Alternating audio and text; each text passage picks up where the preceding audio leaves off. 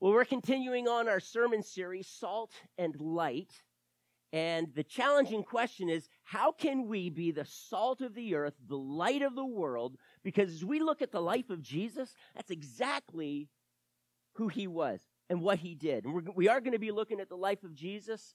And so this, some of you have seen the movie Hacksaw Ridge. I'm not going into details, no, but Private Desmond Doss had a very strong conviction, and there's a number of reasons apart from his religious affiliation. He was a Christian man. If you've seen the movie, okay, we watch it, of course, on ClearPlay, but the truth is that God used this man, and he was in a situation where he wanted to sign up in enlisting for World War II and serve his country, and he did not want to stay behind. He wanted to be able to serve, and so he signed up as a medic. And it was a difficult decision, but he chose to not even touch a gun. And the backstory is laid out for us as far as why. His dad was a drunk, and he almost killed him one time. Had a gun in his hand. And he took the gun from him and was ready to shoot him. And he just made a promise, God, from now on, I will never touch a gun. Now, whether I agree or you agree with his convictions or not is beside the point, because many times as we're studying through the scriptures and we hold to certain convictions, the conviction basically says, for Jesus' sake, this is what I'm doing. Whether it completely aligns with the word or not, the truth is he made a decision. Romans 14 says, one man treats one day above the others, another treats all days alike. And so here's a man, and he was a pacifist. He was a conscientious objector, and he goes into it, and the men, there's a scene in which they beat him up. And because they're afraid, if you don't touch a gun, how are you going to protect me? If I need you to, and you're working on me, and an enemy comes, are you going to shoot him? And he basically said that I will not. Now, they beat him up. They were angry with him. But I tell you what, when they reach Hacksaw Ridge and they're trying to take that ridge, they gain some ground, but now at night they go down and he stays up there. And the statistics are that he rescued 75 people. And if you're aware of how he had to do that, he had to put a rope around them and lower them probably 200 feet to the ground. Every single one of those 75 people. He was declared a hero because of what he did. Those 75 men should have died on Hacksaw Ridge, and he rescued them. And there's one particular scene that is just so powerful. And when the man, before he passed away in 2006, he was interviewed, and he said this. And he repeated the words that are actually in the movie. And when he was on the top of that ridge and he's lowering them by the rope, he says, one more, Lord. Give me one more. One more, Lord. Give me one. Every time he lowered a man, one more. God, give me one more. And his heart was to rescue them. And I want to ask you a question this morning. Is that our heart? Is it our heart to rescue this generation? It is not like a notch in our belt. Yep, got one. But Lord, one more. Lord, give me one more. Lord, one more to build your kingdom. One more, Lord. Let me touch one more life. That was the cry of his heart, to rescue a soldier that was ready to die on the battlefield. And if we could just have that very same heart as we look out over our generation, that the Bible says that they're dead in their sins. And I was there, and I rebelled against God. God called me his enemy. He didn't treat me as his enemy. He loved me. And he wooed me and he called me to himself, just like he called so many of you, to become his child and receive this inheritance that he gives to all those who trust in Jesus Christ. So may that be our heart. As we are seeking to be salt and light, one more, Lord. Let me touch one more. One more, Lord. Let me touch one more life. I want you to turn with me to John chapter 14. And before I get into the the heart and soul of the sermon, I want us to kind of catch this vision that Jesus is sharing. He had just touched a young woman, a Samaritan woman, at a well, and he used that opportunity to be able to reach into her life, and it's as if he turned a light bulb on. I'm not going to get into that story, but I do want to share with you what he says when his disciples arrive on the scene. And they ask him, could someone have brought him, they ask him, offering him food, and he talks about the food that he is already eating, and they're wondering, oh my goodness, has someone already given him food? Well, I didn't think Meals on Wheels worked out this way. But he goes on, let me read to you in verse 34, my food. And he just is beginning to explain what he means because he's using the word food figuratively. My food, Jesus said, is to do the will of him who sent me and to finish his work. See, there's a hunger that Jesus had to do the will of the Father, to be the salt of the earth, to be the light of the world, and to touch people's lives. We're going to look at some examples here later, but that was Jesus' food. He was hungry. He was thirsty to do the will of the Father. May that be the heart. May we be hungering to do the will of the Father. Well, he goes on and he says this. He says, do you not say 4 more months and then the harvest? I tell you, open your eyes. Church, today, can we open our eyes? I think it's really easy to try and be the salt and the light of the world and to not see more souls impacted. And I know my heart aches for that. That many times, as a church, we have shared the gospel with hundreds and hundreds of people door to door at parks and just sharing Christ with them. And so many turned away and they said no. Okay. But church, you still need to know the harvest, Jesus says, open your eyes because the harvest is what it is. It's ripe. He says, look at the fields. They are ripe for harvest. Even now, the reaper draws his wages. That means he's done and he's already getting paid. People are already coming to the truth, is what he's beginning to say. And even now, he says the reaper draws his wages. Even now, he harvests the crop for eternal life so that the sower and the reaper may be glad together. Thus the saying, one sows and another reaps is true. I sent you to reap what you have not worked for. See, there were many, John the Baptist, the prophets in the Old Testament, others. There were other righteous men in that generation proclaiming, follow God, pursue him. Not the law. Pursue and love God with all of your heart, soul, mind, and strength. But now he says, others have done the hard work and you have reaped the benefits of their labor. And can I say this? Number one, that the harvest is ripe now, regardless of the resistance of men and women's hearts, that one sows and another reaps. And many times we are the ones who are sowing. But there are times, I don't know about you, but for me, I want to do some reaping. But what if my life is so filled with just sowing? Are you going to give up because you don't see the people change? They're impacted, surrendering their hearts to Christ? Are we just going to give up? Think about John the Baptist. He got killed for standing on truth and just simply calling people to repentance. He didn't give up. There were times, though, in which he had questions, and Jesus understood that. But he did not give up. The one who sows, Jesus says, does the hard work. I'm not saying that reaping and sharing the gospel and then finally someone just gets it. And at that moment, their hearts are changed as they reach out in faith and say, yes, I will follow Jesus. But many times we are caught up in sowing and being the light of the earth and being the salt of the earth and the light of the world many times consists of just the sowing. So much sowing. And understand, we sow, we plant, we water, but God is the one who brings the increase. And praise God if you have that opportunity and you get to be with someone and they're surrendering their heart to Christ. Amen.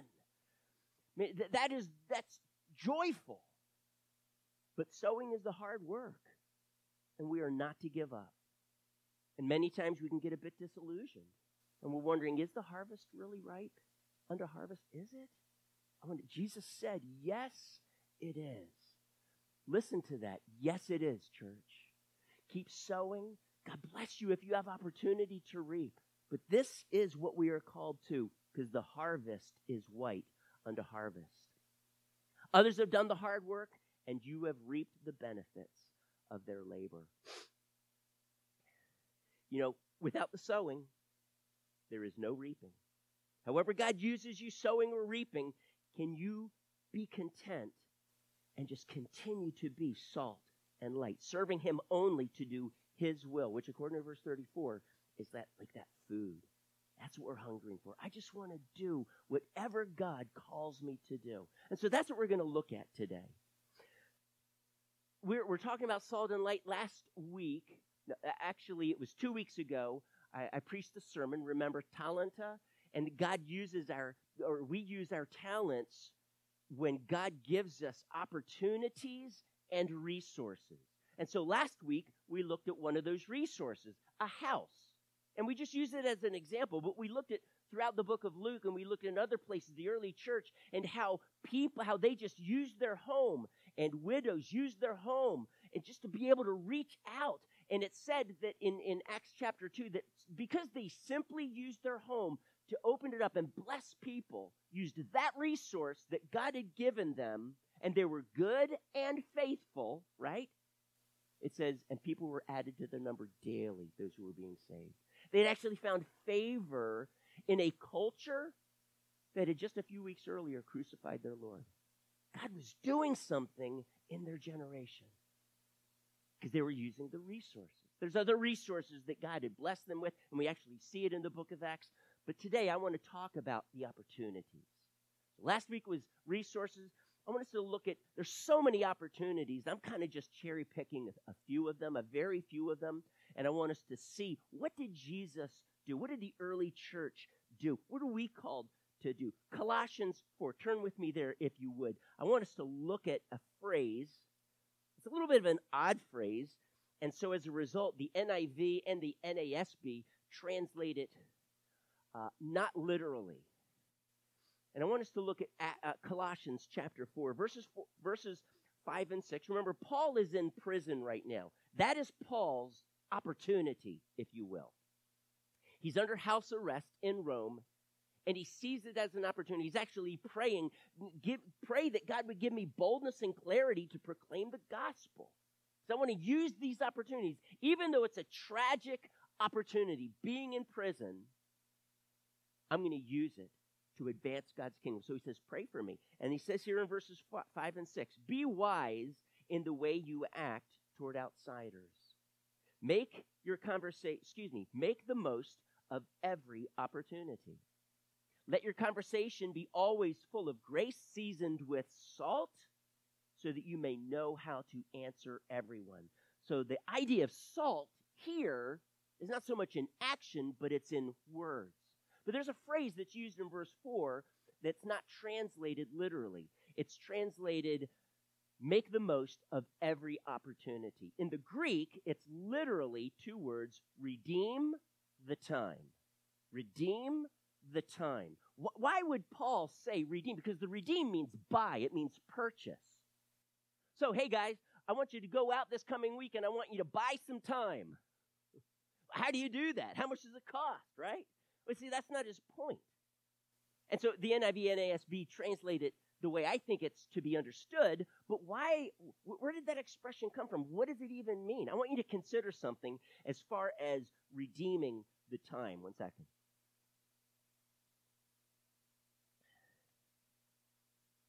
Redeem obviously means purchase. But when you redeem something, it will always cost you something.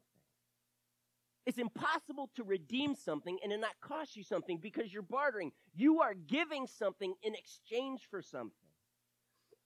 You are giving time. You are sacrificing. And so that right there is my point.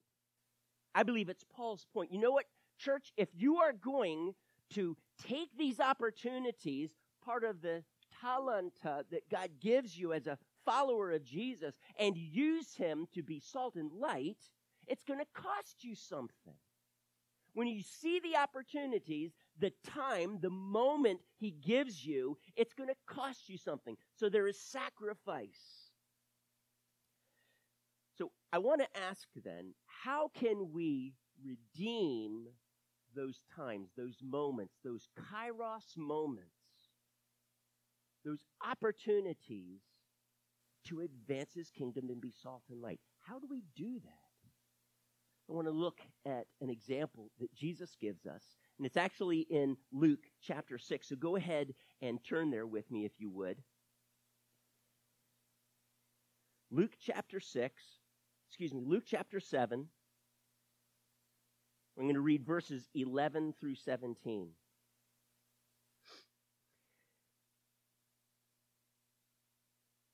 Now, the first two words in my English Bible in verse 11 is soon afterward. So that tells me, even though the Gospels are not necessarily laid out in chronological order, all of the stories are not necessarily chronological. And we need to realize this, but this is. So what I'm about to read to you shortly follows, not long after, follows Jesus' healing of the centurion's servant. The man eventually sends people to Jesus, a delegation, hey, can you come? And then he sends his friends and he says, you know what, you're a Jew. Just right where you're at, wherever his friends are meeting Jesus, he says, just speak the word, and I believe that my servant will be healed. Jesus doesn't have to come into his house, because Jews generally did not do that, because the man was a Gentile. He did not need to lay hands on on the servant that was sick. And he says, Jesus, all you have to do, all I'm asking is speak the word. And Jesus is amazed. What great faith this Gentile has, that Jesus, all he would need to do is speak the word, and his servant is healed. And the centurion says, well, I get this idea of authority. You just have to speak it. And because he believed Jesus had authority, it would happen. And the servant is healed. And shortly after this, it says that a crowd is following Jesus now. A large crowd. So pick up with me, Luke chapter 7, verse 11, and it says this, soon afterward, Jesus went to a town called Nain, and his disciples and a large crowd went along with him. As he approached the town gate, so it's got a wall and a gate, as he approached the gate, a dead person was being carried out. The only son of his mother, and she was a widow, which means her husband had died, and now her only son has died. And a large crowd from the town was with her. When the Lord saw her, his heart went out to her. That's the Greek word translated generally and simply, he had compassion, okay? He has compassion. His heart goes out to her, and he says, don't cry. Then he went up and touched the coffin, and those carrying it stood still. He said, young man, I say to you, get up. The dead man sat up and began to talk and freak everybody. Oh, I'm sorry, it doesn't say that. And Jesus gave him back to his mother. Wherever they were going, church, they turned around. Because that is the power and the authority of Jesus. They were all filled with awe and praised God. What did Jesus say in his Sermon on the Mount? You're the light of the world. And he goes on to say that when shine your light so that others may see your good works and do what? Glorify your Father in heaven. And Jesus is setting the way here. And we're going to need to dig into this a little bit. It feels a bit intimidating. I mean, my goodness, Jesus raised someone from the dead. Like, that happens to me like every day, right? No. Let's bring this home. We're going to need to do that. But what do? It says right here, it says they filled with awe and they praised God. And this is what they say, a great prophet has appeared among us. They said, God has come to help his people. This news about Jesus spread throughout Judea and the surrounding country. Throughout Judea and the surrounding country.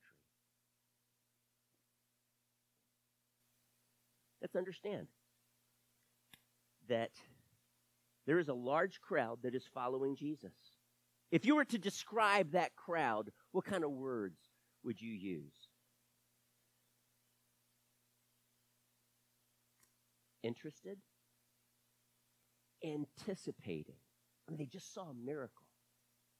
Anticipating. Full of faith. Having tremendous suspicions, if not full faith. This Jesus, he's the guy.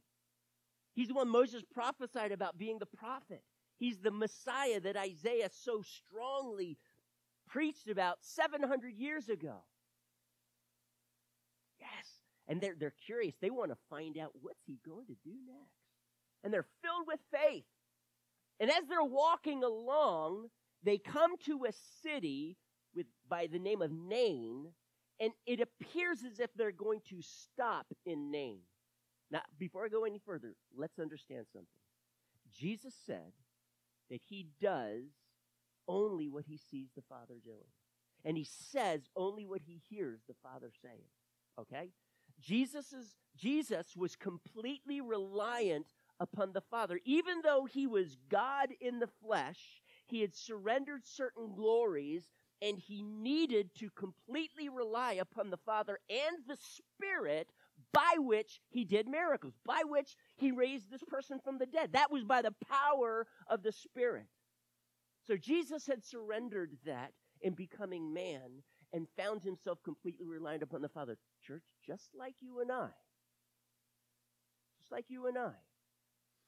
And he has this intimate relationship with the Father. So I'm going to guess that before he approaches the gate, and I don't know how this works, Scripture never tells us, but somehow the Father had communicated his will to his Son. And we just read, what was doing the will of the Father like for Jesus? Eating food. Because he was hungry.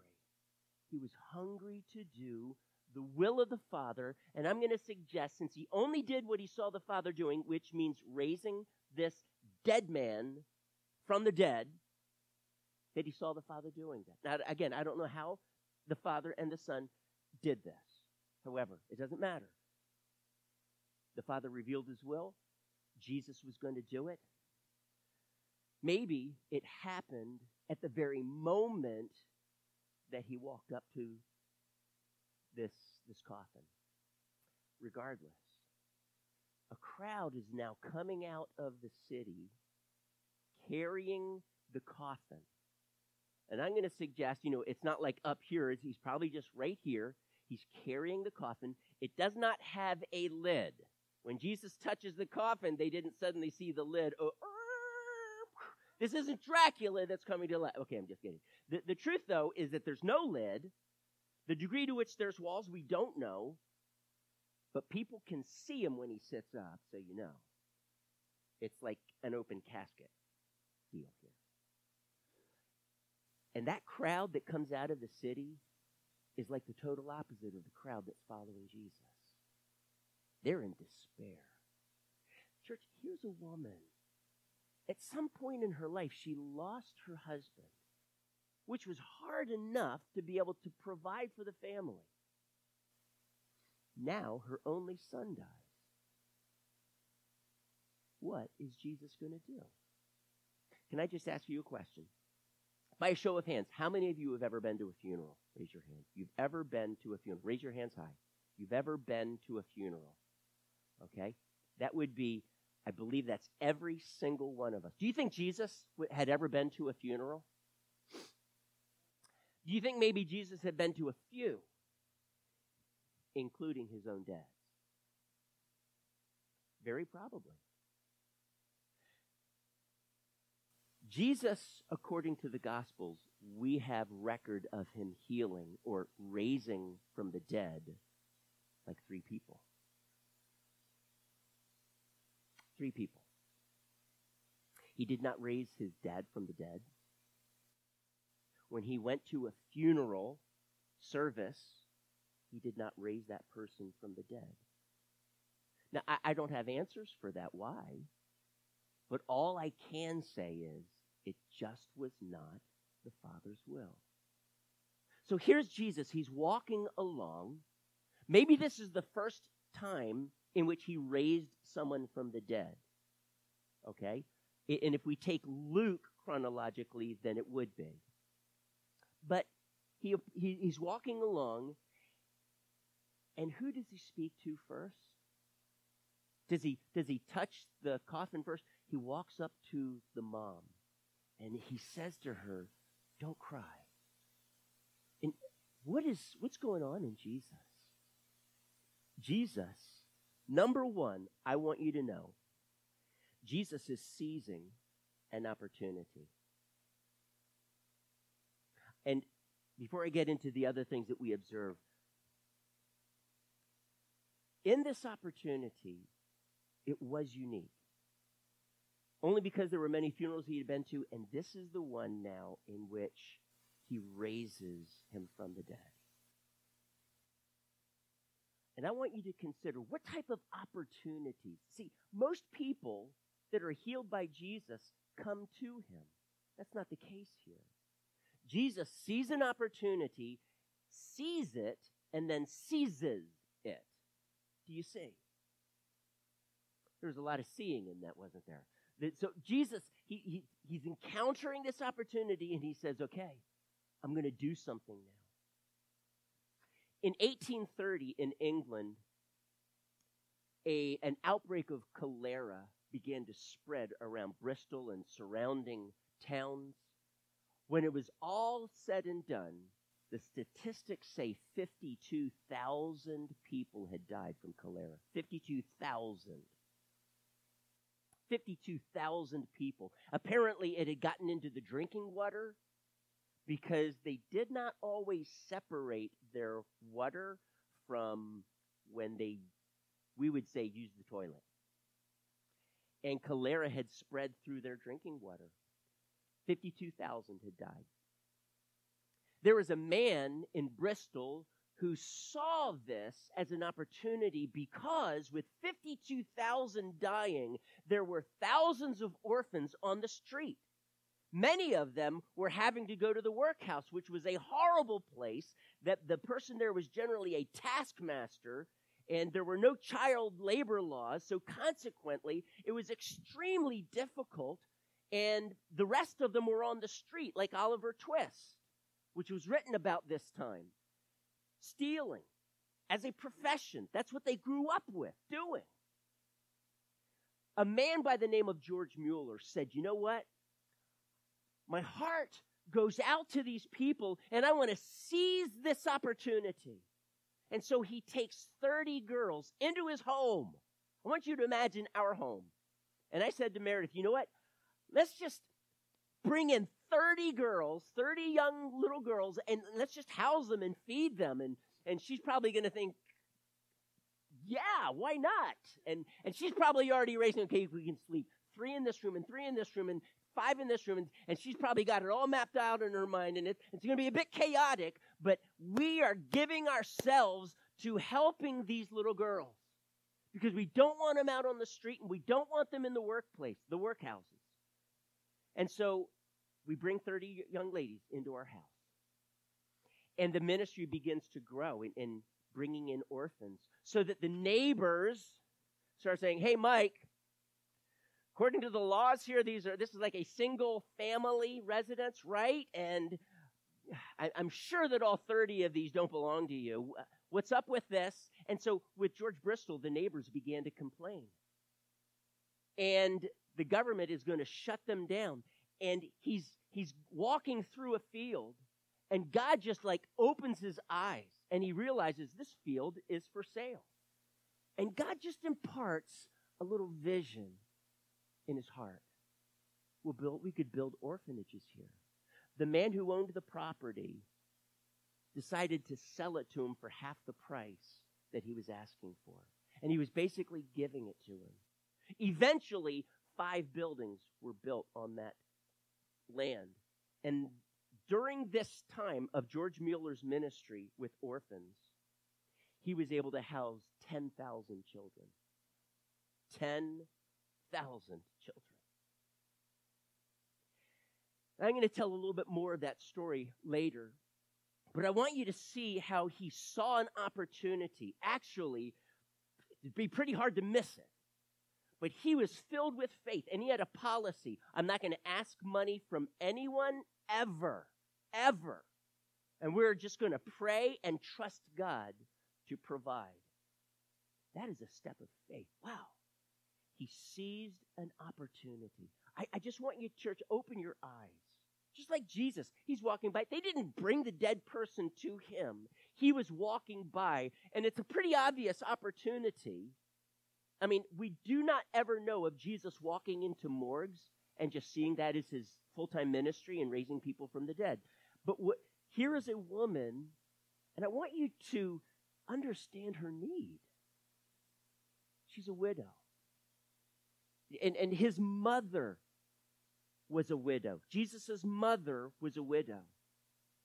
But Jesus also had several other brothers, not just himself, who could take good care of his mom. But this woman, she had no one. No one. And it says Jesus had compassion. His mom was a widow. And he's probably thinking, maybe in a brief moment, what if all of her sons died? And the father showed him, I want you to raise this young man from the dead. Whew. Can you imagine? And Jesus walks up, he says to the woman, don't cry. And she's probably thinking, wow, does this guy have a callous heart, right? Don't cry? I mean, this is my only son. If he only knew. I can imagine that there was talk. I mean, how else would Jesus know this was his only son? But he walks up then to the casket, to the coffin, and he touches it. And knowing the Father's will, then he speaks a command. And the command is very simply this: get up. Get up. Now the whole thing is, young man, I say to you, get up. A very simple command. And the young man suddenly sits up, and as I was jokingly reading, freaks everybody out. I mean, if I were there, it would freak me out. And then the mom finally understands that's why he said don't cry. But now can you imagine the joy that has flooded her heart? Oh my goodness. What joy. What joy. Jesus has compassion on her. I'm just going to tell you, church. So first he seizes the moment. He seizes the opportunity. Secondly, he has compassion. I'm just going to tell you this right now. That if our hearts are not filled with compassion, we will miss these opportunities. We'll just miss them. They'll go right by us, and at the end of the day, or maybe at the end of our life, we will realize, wow, there were just so few opportunities you gave me, Lord. So I just want to tell you, if the fields are ripe and white unto harvest, do you not think that God would be giving us many opportunities? But here's the understanding. You have to first perceive, and as you pray, seek to understand what the Father's will is. Don't go out doing stuff that's not the Father's will. And so you have to pray. You have to pray. Maybe in Jesus' quiet time, first thing in the morning, that's when the Father revealed to him, hey, you're going to be going to Nain. And when you do, I don't know. But I can tell you this. The Son was constantly seeking and perceiving the Father's will. Can I just tell you that if there is little compassion in your heart. Maybe because of so many hurts from your past. Maybe because of so many disappointments, I don't know. Can I tell you a remedy for that? Start praying for people. I could go around this room. I could just go one after the other. And I know you well enough to know the need. I'm not going to call it out. But you know, we've got a single mom over here who by herself. And so the church does what we can for Mickey Lana to help her. Okay? And right behind her, Leanne. Leanne's husband, I won't get into describing, but the truth is we understand Leanne's situation. And you're turning 70 when? Already 70, my bad. So you just turned 70. And the housing market is down, and Leanne has a real estate business trying to sell houses. And I want to tell you what, we pray for Leanne constantly, and we seek to serve her. But as you do that, as you understand the people's needs, as you're praying for one another, you will not be able to help it, church. Your heart will be filled with compassion. Because when you start focusing on people's needs other than your own, your heart goes out to them and it starts breaking for them. That's just the nature of how God will. Even an unbeliever, their heart eventually, I'm not sure they would pray, but their heart will break when they're seeing needs. I mean, even Hollywood gets that. And that's why in the movies, they know how to tug people's heartstrings. Needs, insurmountable needs. Needs in which there's just no way something can happen, and then, boom, something does. And even Hollywood gets it. Everybody experiences this. We're no different. But you know what? As you are praying for everyone, each person, your neighbors, the people at work, see, that's why it's so important to know the people so you know how to pray for them. As you're getting to know them, they share their needs. You're praying for them. And your heart is filled with compassion. And when your heart is filled with compassion, church, you're going to be much more sensitive to these opportunities that come your way. Your radar is going to be up. And Jesus absolutely was. Now, it wouldn't take a rocket scientist or someone just utterly so overwhelmingly filled with compassion to see the need here. It's pretty obvious. But Luke makes it a point to tell us that Jesus was filled with compassion. The third thing that I want us to see here. Jesus, of course, seizes the opportunity. His heart is filled with compassion. And then Jesus speaks with authority. Now understand that for us, and we're speaking with authority, it's not going to be in our own name. It's going to be in whose name, church? Jesus' name. That's why he says, young man, I say to you. Now, if I were in Jesus' place, I would say, young man, in Jesus' name. Because God has made me his son. He's made me born again as his child. And he has given to me his authority to be exercised according to his will. Okay? Let me give you an example. And I'm going to share, well, let me give you this example. In Acts chapter 9, Peter is brought to, I believe it's Joppa. I'm trying to remember the exact city name. And Dorcas, a widow who had served so many people, had passed away. Now, I don't know if she was young. We don't necessarily know her age, but she was so well loved, and maybe there was like maybe 40 or something, but it's as if, hey, this is not her time. And they go get Peter, and Peter comes, and he goes into the room in which she's laying down. He closes the door, and he prays. What do you think he is doing at that moment? See, he is seeking the Father's will. He is seeking to be filled with faith. God, I want to do your will, whatever it is. And if it is not God's will to raise her from the dead, then I'm going to pray otherwise. But show me, Father, help me perceive and understand your will and then what you want me to do. And I'm going to suggest that when he was in prayer, the Father showed him, I want you to raise her from the dead.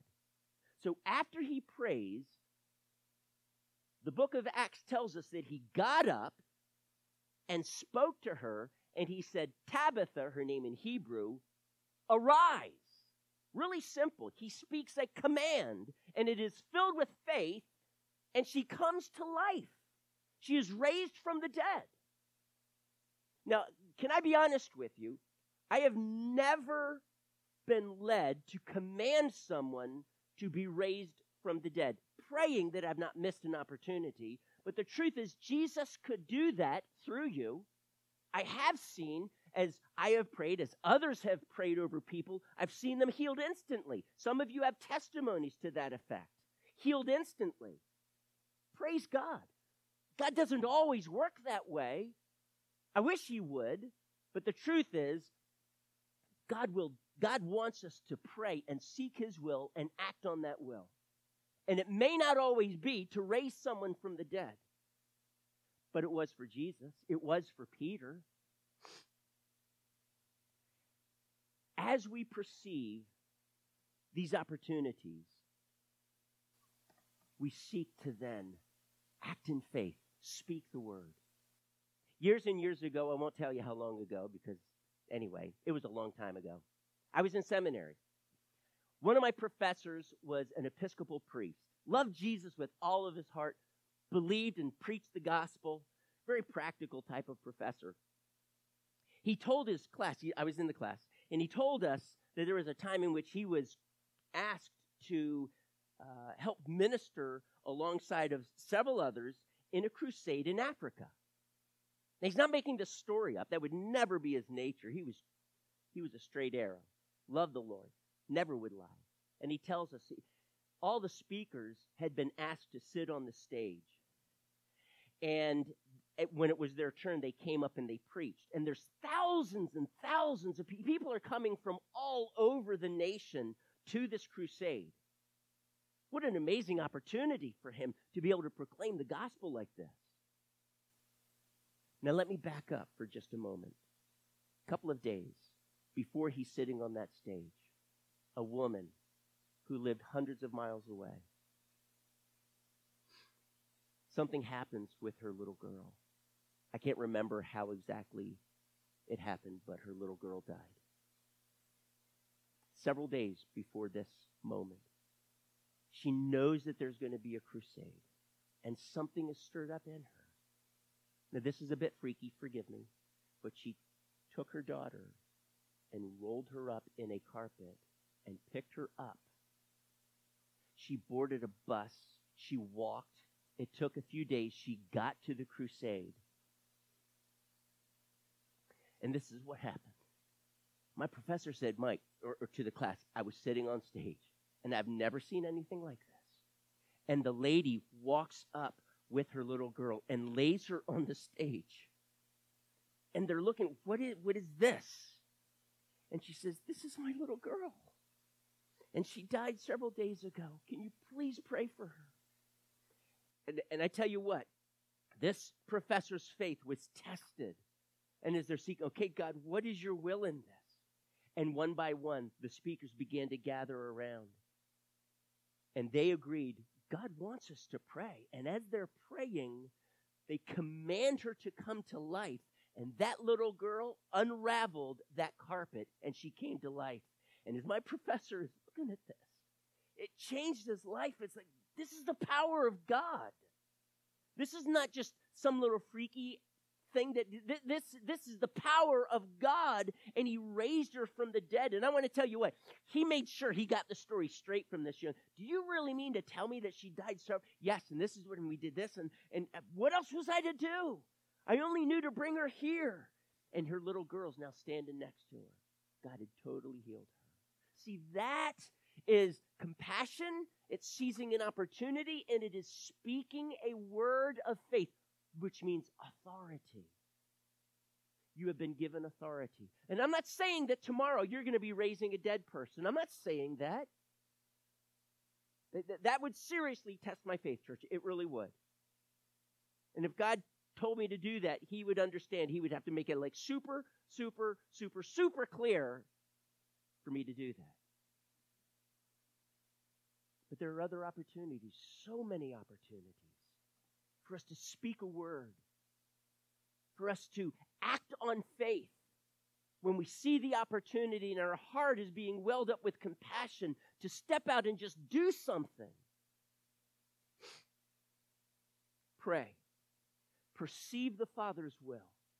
Speak and act in faith and authority. That's what he's called us to do. That's how we are to take these opportunities and make the most of them. Well, there was George Mueller. I share with you his policy that he would never ask for help. He would only pray. And one morning, when he got up and it was time for breakfast, he was told, Pastor Mueller, there's no breakfast. We have nothing. We have nothing to eat. We have nothing to drink for the children. And so here's what George Mueller did. He gathered all the children together. They sat down around all of their tables as they did every day. And there was no food set before them. And he prayed a blessing upon the food. He prayed a blessing and thanksgiving to God for the food. With nothing there before them, nothing in the kitchen. And this is completely well documented, by the way. He gets a knock at the door, and the baker says, I just felt this morning when I got up, God told me to bake extra bread, and I was supposed to bring it here. So here it is. And it was enough to feed the children. But it doesn't stop there. See, the milkman was pulling his cart. Listen, church. It broke down right in front of the orphanage. Right in front of the orphanage. The wheel had busted. The milkman said, honestly, for me to call someone out here and get this wheel fixed, by the time it's fixed, the milk is spoiled. So he knocks on the door, and he says to Pastor Mueller, I have a bunch of milk. Can you guys use it? And they had plenty of food, plenty of milk to drink that morning. That was an act of faith. That is seizing an opportunity. Church, we are laboring in a field of people who don't know Jesus, or many who know him here but not here. And there are so many opportunities. May we see these opportunities as we are filled with compassion and praying for the lost. Thank you for you who gather every evening at 7 o'clock, and you pray for that half hour, for the needs in the church, for opportunities, for revival. Well, if you want to see revival, let's get these principles down. And as opportunity, we're praying for people, allowing God to fill our hearts with compassion so that when we see the opportunity, we're saying, God, what do you want me to do here? What do you want me to do? And then instantaneously we pray. And sometimes it is just seconds before we have to act. God's quick enough to answer that question of yours. What do I do? And he can show you.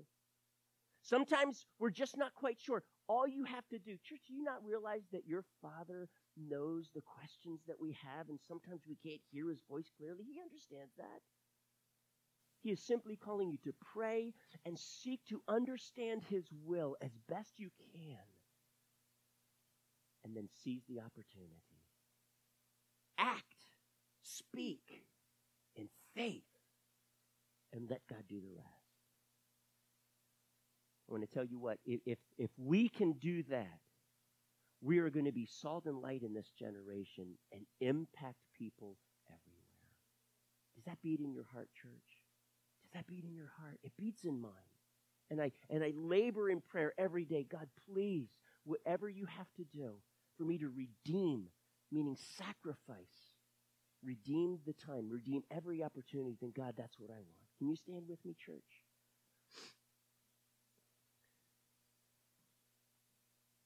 May God grant us his heart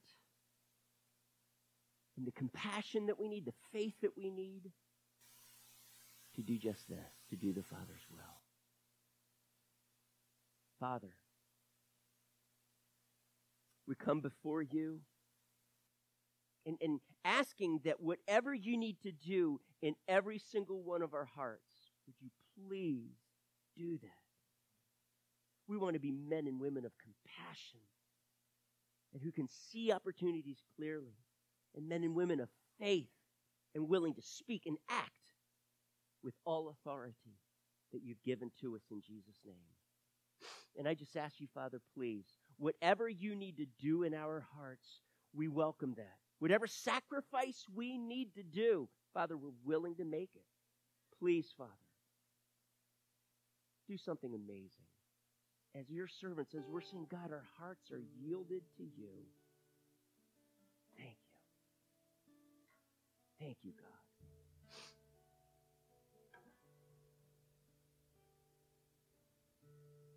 Amen.